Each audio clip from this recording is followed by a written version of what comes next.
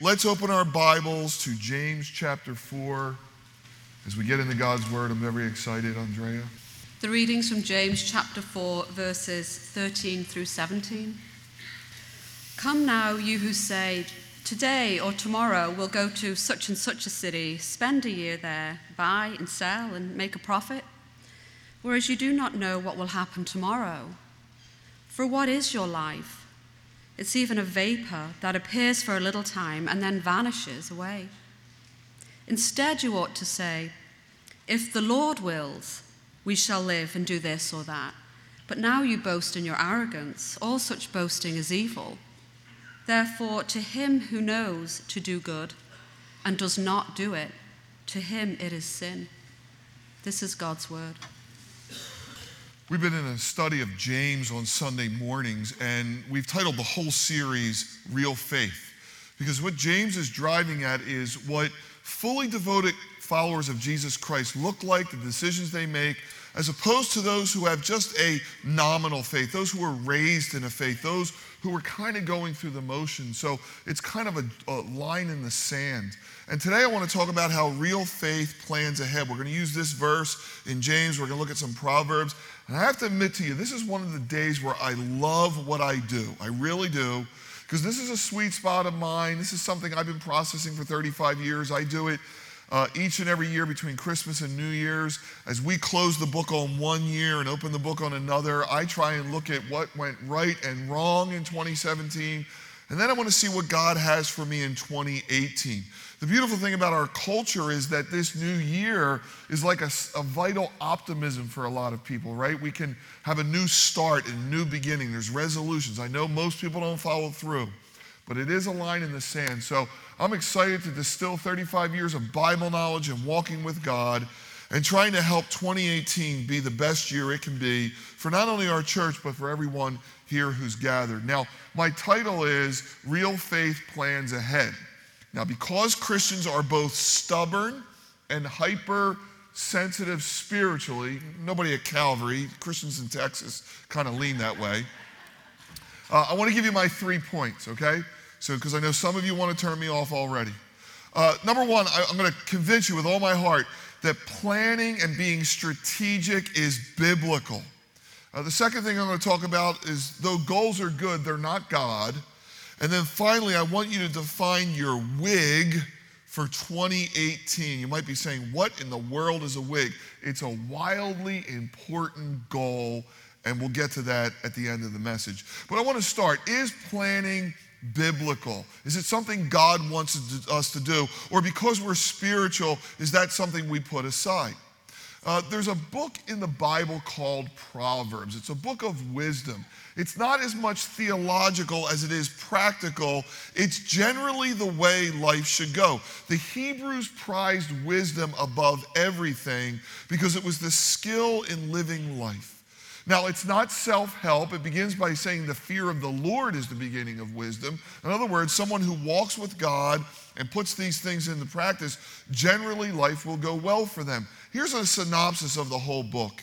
That action-oriented, diligent, disciplined individuals who practice thrift, prudence, delayed gratifications, and look ahead will generally outperform what Proverbs calls the sluggard or the lazy man. Now, we're not here on Sunday morning to put labels on people, but sometimes you got to wear a label, right?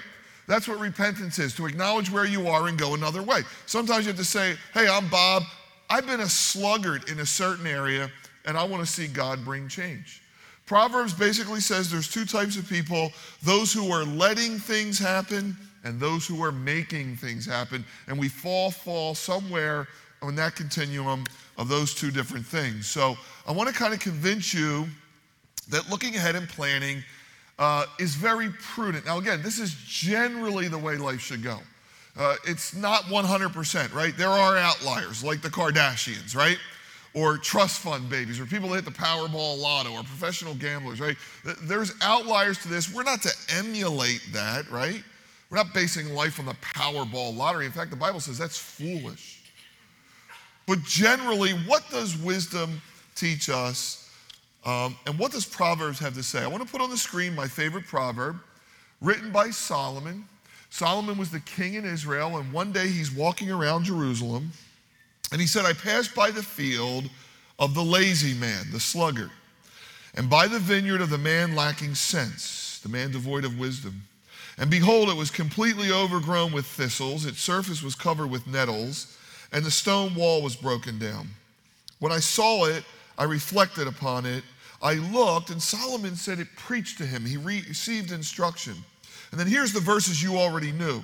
A little sleep, a little slumber, a little folding of the hands to rest. Surely your poverty will come on you as a robber, and your want like an armed man. Charles Swindoll said, sluggards come in all shapes, sizes, and denominations. Despite whatever creed they may claim, laziness is the only real on-the-job doctrine they vigorously practice. Each day they repeat the complainer's liturgy, which goes something like this. What time is it? It's not my job. What time is it? I don't get paid enough to do this. What time is it? Is it 5 o'clock already? Why would Solomon, the king in Israel, who is so busy and has so much time, be so moved by this field that was overgrown? And the answer is potential. Because Solomon was a man of wisdom, because Solomon was a man who understood the workings of God. If you would see a field that was fertile in Jerusalem, which is mostly rocky soil, and you saw it overgrown, you knew somewhere someone dropped the ball. There was dropped potential. Because a field like this could produce, not only for a family, but for other families. There could be a business opportunity here. The sky was the limit to what could be done with this field. Now, here's what the Bible says about you and me. We are God's field.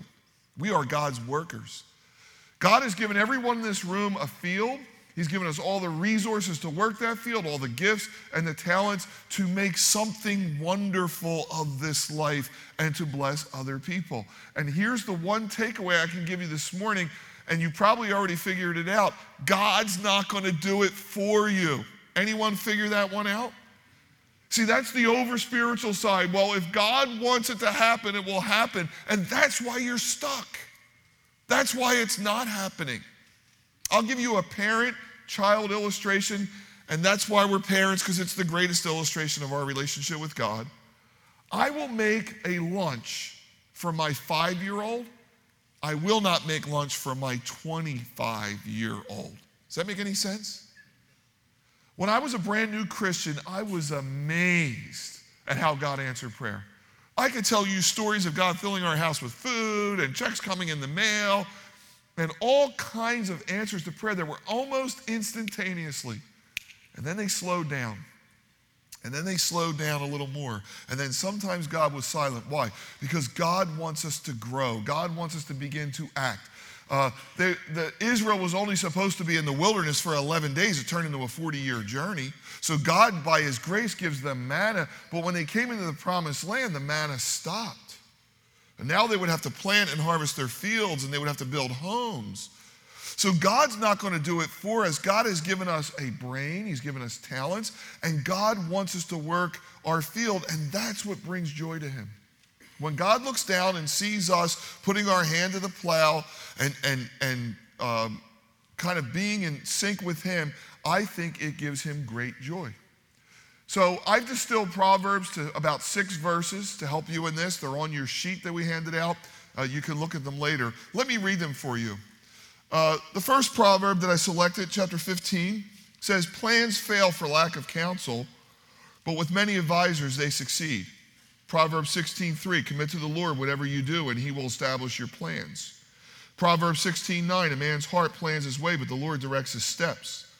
Proverbs 21:5, the plans of the diligent lead surely to plenty. By the way, that word diligence can be translated strategic. People that are strategic surely leads to plenty. But those to everyone who is hasty, those who think they're going to hit the Powerball lotto, surely come to poverty.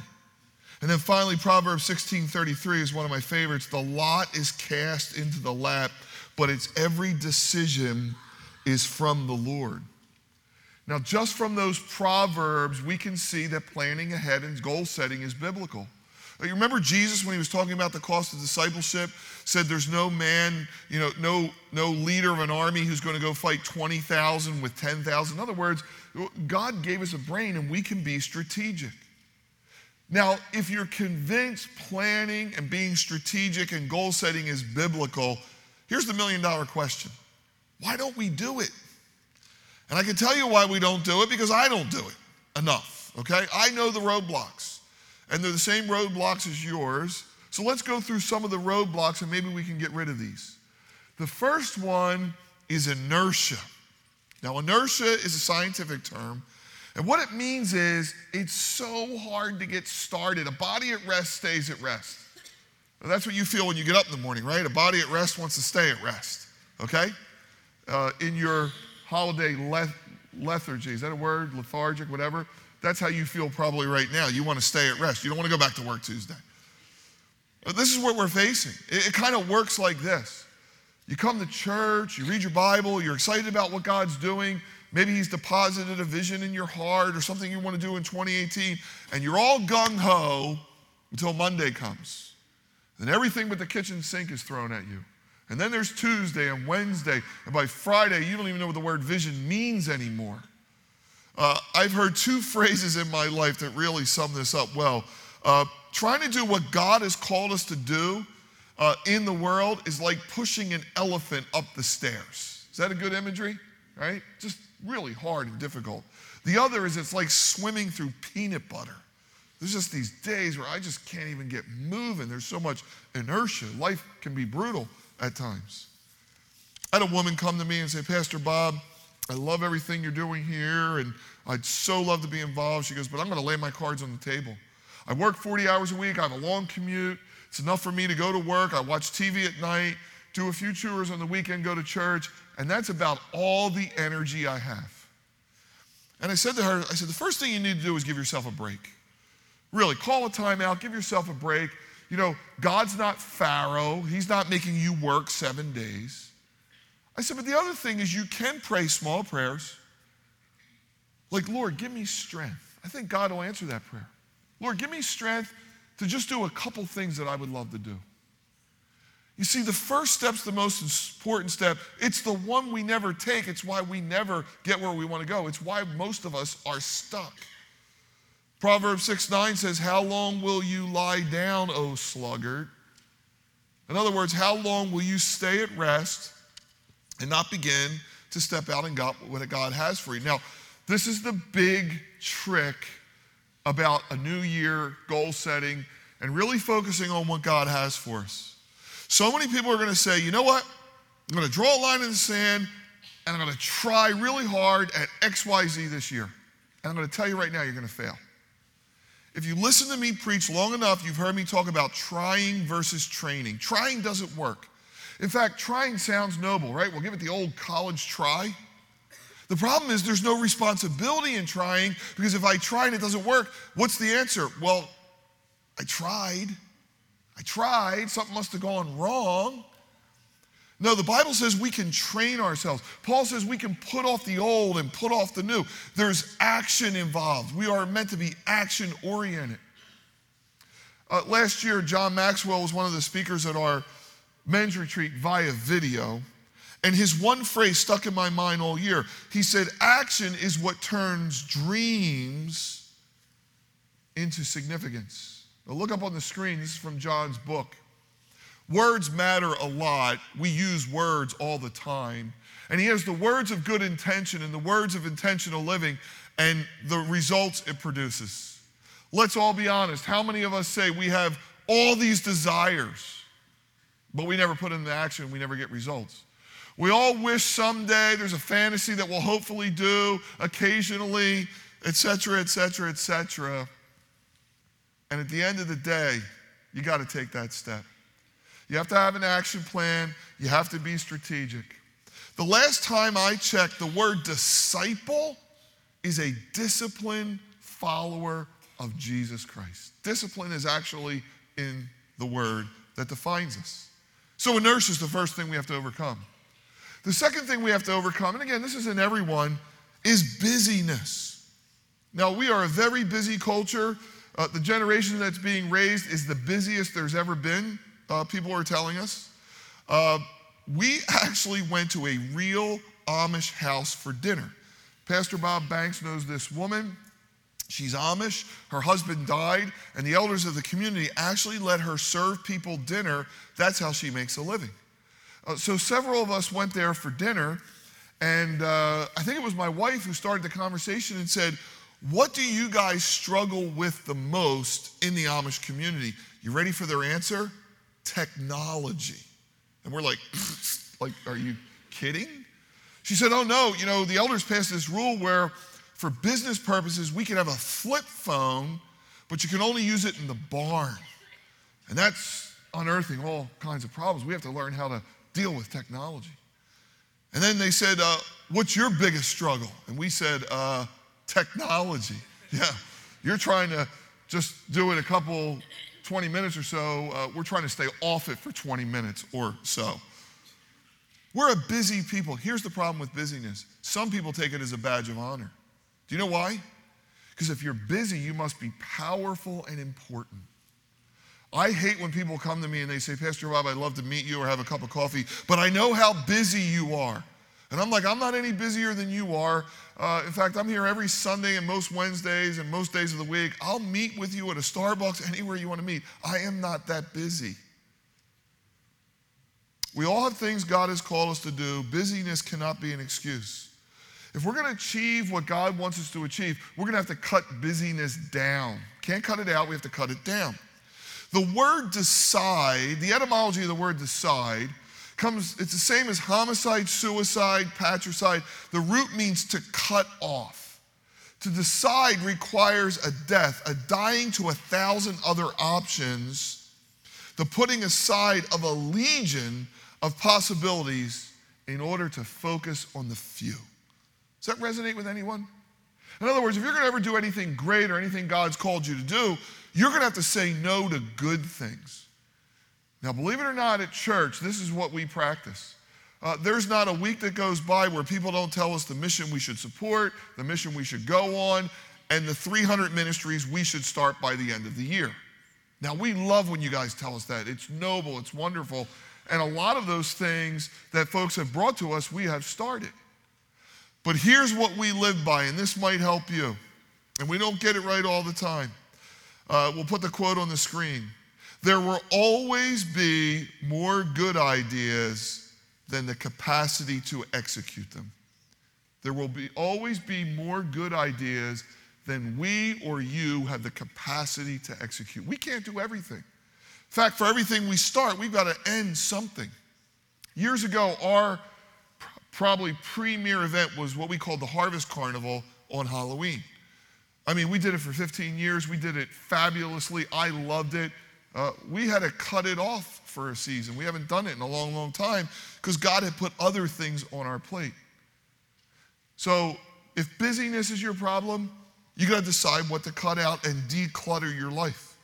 Some of the books I would recommend in this area are Bill Hybels' Simplify, Gordon MacDonald's Ordering Your Private World, and Gordon MacDonald's The Resilient Life. The third thing that stops us is neglect. A lot of us probably have portions of our life on autopilot, and that's a problem. And then the fourth one grates me to no end. And this is tough, guys. The fourth reason why we don't plan ahead and be strategic is because we think it's unspiritual. We think we're Christians, and if we plan and goal set, that it's self-help. And in fact, people will quote this very verse in James where it says, James will say, "You shouldn't go to such and such a city," and say, "We'll do this and that." That's not what James says. James says you should say, "If the Lord wills, we will do this, that, and the other." Now, if you've been with us in our study in James, James is talking to two different type of people, those with nominal faith and those with real faith. So sometimes he'll call people brethren, and sometimes he'll call them double-minded or something else. Look at chapter 5, verse 1. He says, "Come now, you rich, weep and howl for your miseries that are coming upon you. Your riches are corrupted, and your garments are moth-eaten. Your gold and silver are corroded. You have lived on the earth in luxury. You have fattened your hearts for the day of slaughter. Now, he can't be talking to true believers because the Bible has no prohibition on wealth, nowhere. Joseph of Arimathea, who buried Jesus, was rich. Abraham was rich. Solomon was rich. In fact, the one thing the Bible says in the New Testament to the rich is that they shouldn't trust in uncertain riches and they should be generous. That's about what it says, okay? So who's James talking to? He's talking to people who claim they have a relationship with God, claim they have a relationship with Jesus Christ, and then when it comes to the important decisions of life, they never factor God in the equation. They say, come, let us build a city. Come, let us set goals. All their decisions are practical, whimsical, financial, and pleasure-based, and God is never in the equation. Maybe that's you this morning. Maybe James is talking to you. So here's what he says. He's not condemning you. He's going to ask you a question that is worth pondering. He says, what is your life?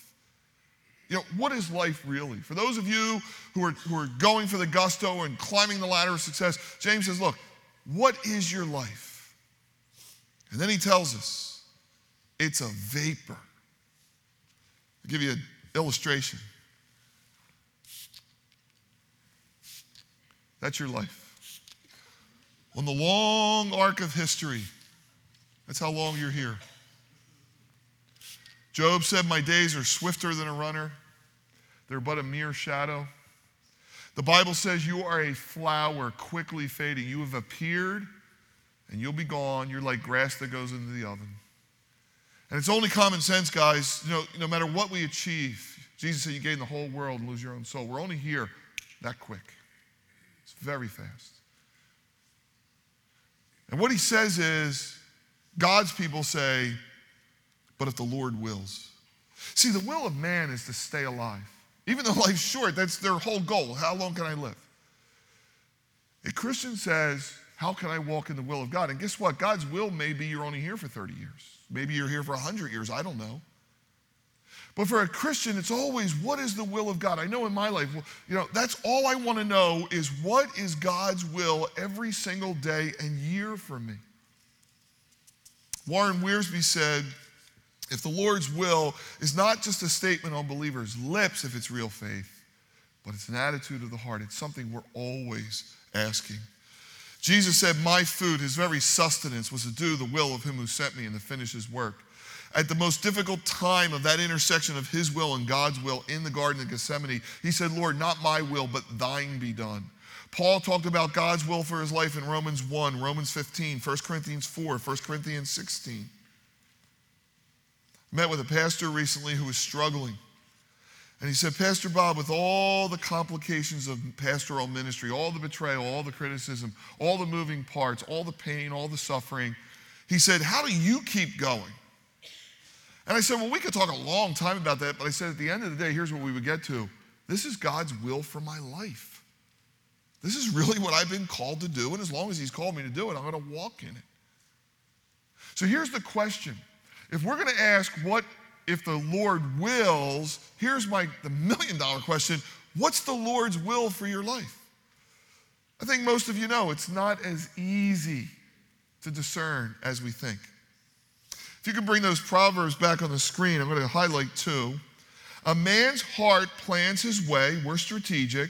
But it's the Lord who's directing our steps. And then the lot is cast into the lap, but every decision is from the Lord. So, lots were straws. You would draw straws. Remember Jonah when he was on the ship, they drew straws. I mean, very common in the Bible. Lots today would be like flipping a coin, right? So you flip a coin, it's heads or tails, right? So there's a $1 billion industry called the NFL, and they're going to play today to determine who's going to make the playoffs and who's going to make a boatload of money. And guess what they can't figure out? All these lawyers and all these people on Park Avenue, they can't figure out who gets the ball first. They just can't. So they flip a coin. The referee will go out and they will start this $1 billion industry with a coin flip. Lots, coins. You might say, oh my gosh, This sounds like games of chance. Why would the Bible talk about this? Because it's telling us God's even in the smallest decisions. And what it's telling us, and it's very important, is that God gave us brains, God gave us gifts. He put desires in our hearts. There's a way we're wired. Some of you are technical, some of you are engineers, some of you love to work with numbers, some of you are artists. So those dreams and desires are all there. And so we must plan our way, but at the end of the day, we've got to believe that God's right in the middle of this. Now think this through with me. When I graduated high school, I had 8 bona fide offers to play college basketball. And out of that whole list, I whittled it down and I went to Widener, where I became an All-American, so I played a lot, became a Christian, and met my wife. Sounds like that was God's will, don't you think? Now, here's the million-dollar question. What if I had gone to American University, which was high on my list? Would that have been God's will? Well, we'll never know because I never did. And then if I had gone there, that would have been God's will somehow, some way. Here's what I'm trying to say. There is a paradox to all of this, but the paradox is really cool. Because if we believed God controlled everything and we were puppets on a string, we'd be paralyzed. We wouldn't do anything. We wouldn't make any choices.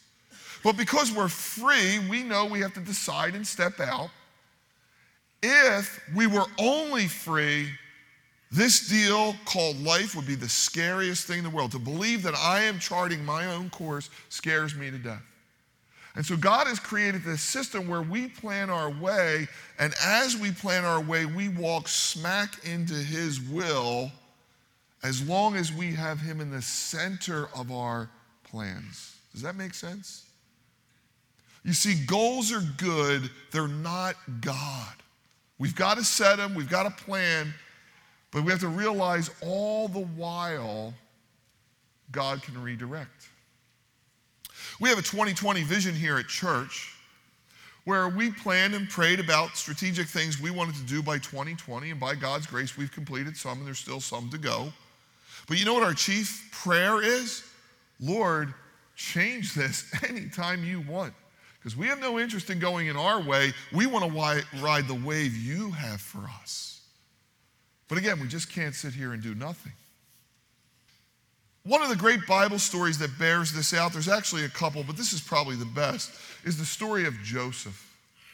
Joseph, as you know, was the favorite of Jacob.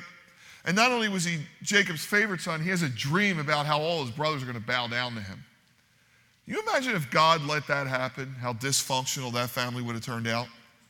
Dad would have been hated all by the brothers. Joseph would have been hated all by the brothers, walk around with a big head. I mean, it would have been a disaster. So what happens? His brothers sell him into slavery, throw him into a pit. He rises in Potiphar's house only to be lied about and thrown into prison. He's sitting in a prison thinking, oh my gosh, I've had this dream that I'm going to be amazing. And God's not answering any prayers. Finally, he becomes prime minister in Egypt. His brothers come. He saves Israel from famine. He saves the known world from famine. And finally, when his brothers meet him and confess, he said, look, what you meant for evil, God always meant for good. In other words, this was the plan, and God had another plan. Okay? Nehemiah is another classic example. He hears about the destruction of Jerusalem, how it's in ruins. He knows that's not God's plan. First thing he does, he weeps. Second thing he does, he prays. Third thing he does, he confesses his sins and the sins of the nation. And then he gets action-oriented. He goes to the king. King says, what do you want? He said, I want papers. I want to go back to Jerusalem, send papers to all these people. He builds a force. He goes back. Read the first 3 chapters of Nehemiah. They rebuild the wall in record time. They were strategic, and God was in it, and it was the will of God. The beauty is we get to walk through it with God. Let me tell you a truth that took me a long time to learn. God is not going to give you His will for your life in a box with a bow on it as much as you're going to walk it out. And that's where faith comes in. That's real faith. And I've been doing that for 35 years, and I got to tell you, it's scary.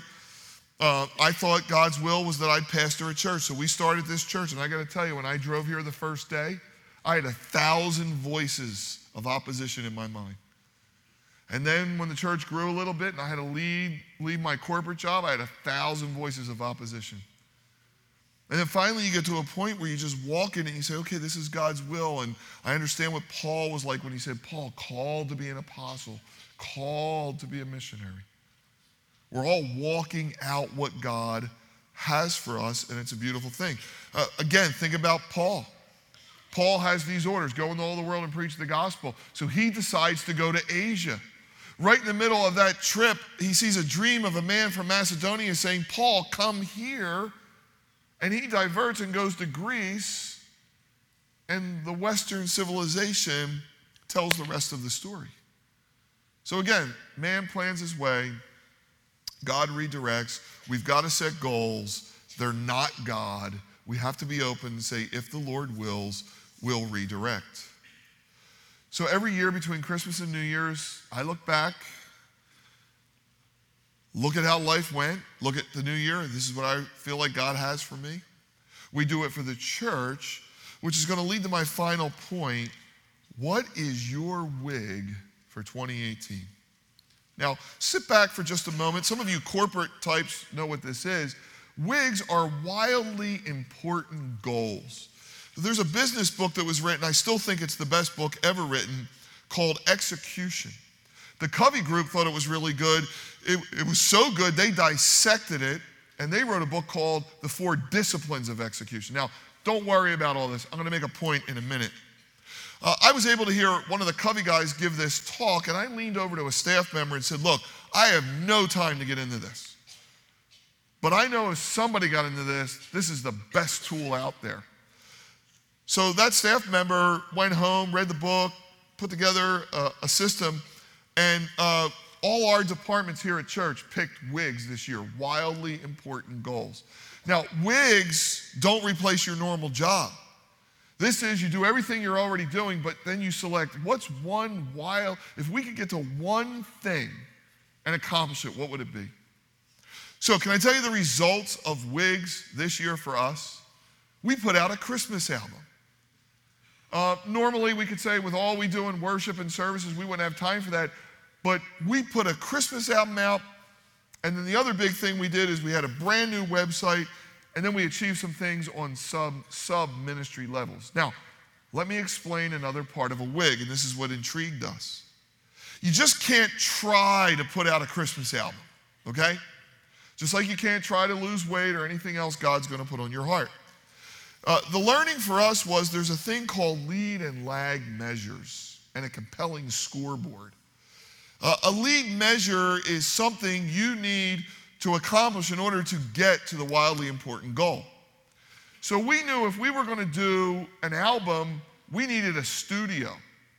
Now, we have a studio that we built, but it had nothing in it. It was basically a broom closet because it was just, we didn't have time.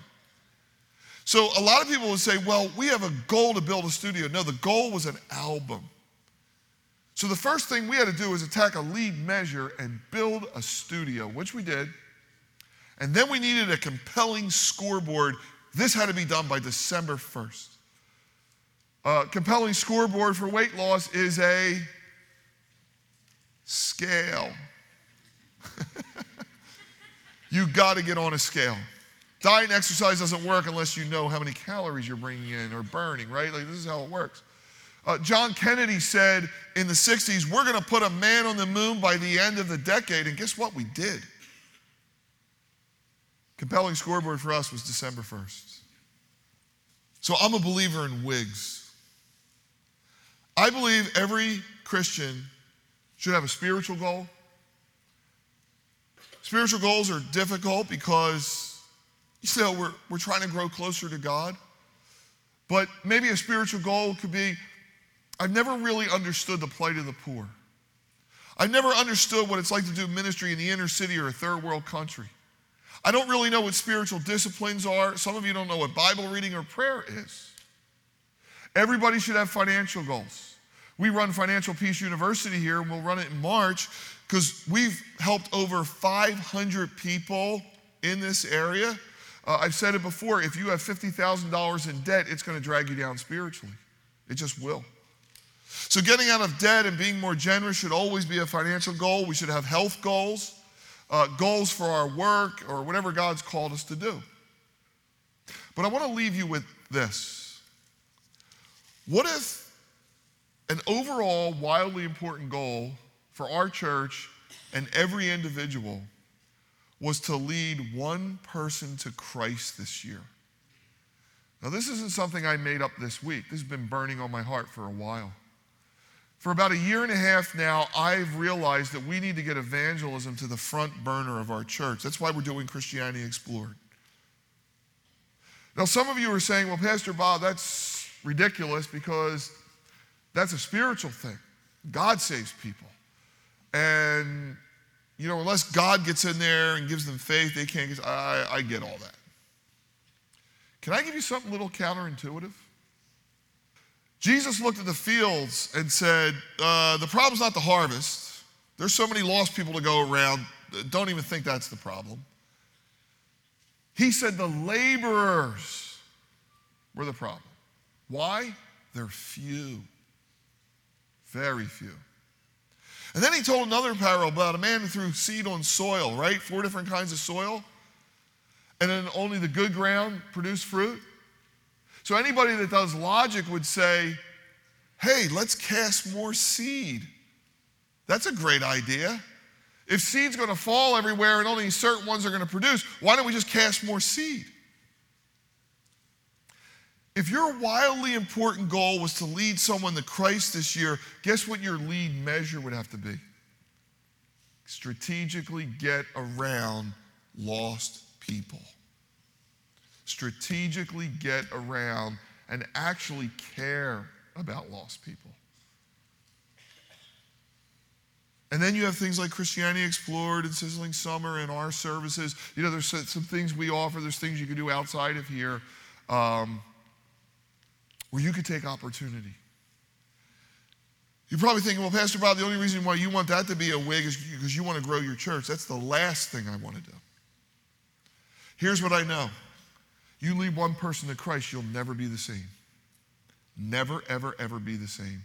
You walk through that process and see someone come to faith, it will recharge you in a way you have never seen in all your life.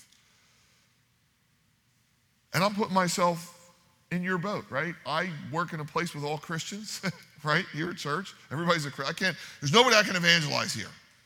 So I got to figure something out, right? That's why I don't play in a Christian basketball league, et cetera, et cetera, et cetera.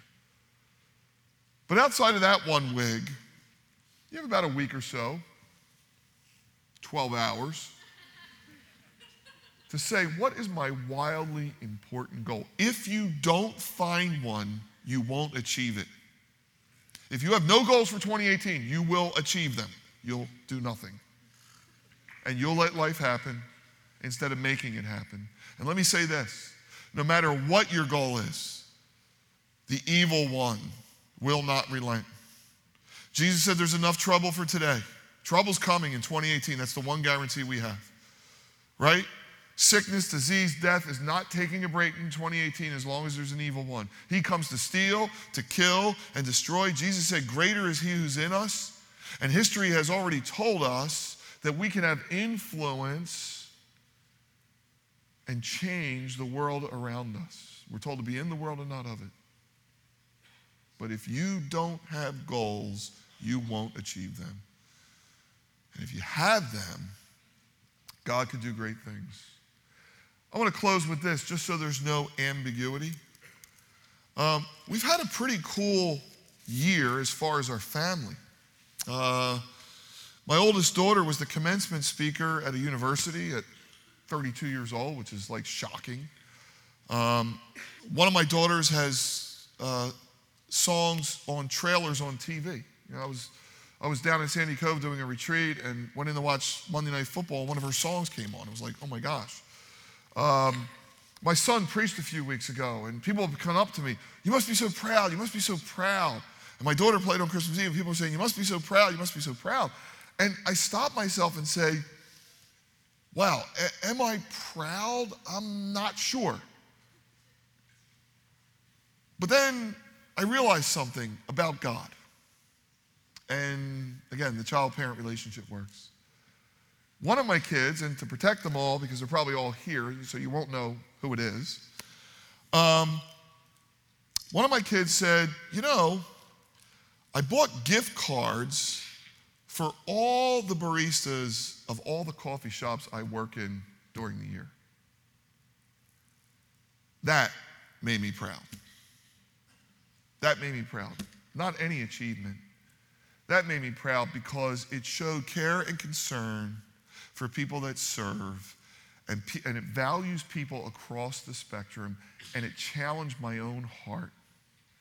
And in some ways, I think that's the heart of God. God's not so much worried about what you do and what you achieve, but who you are. And who you are is his will, and its will get you to be the person he wants you to be in 2018.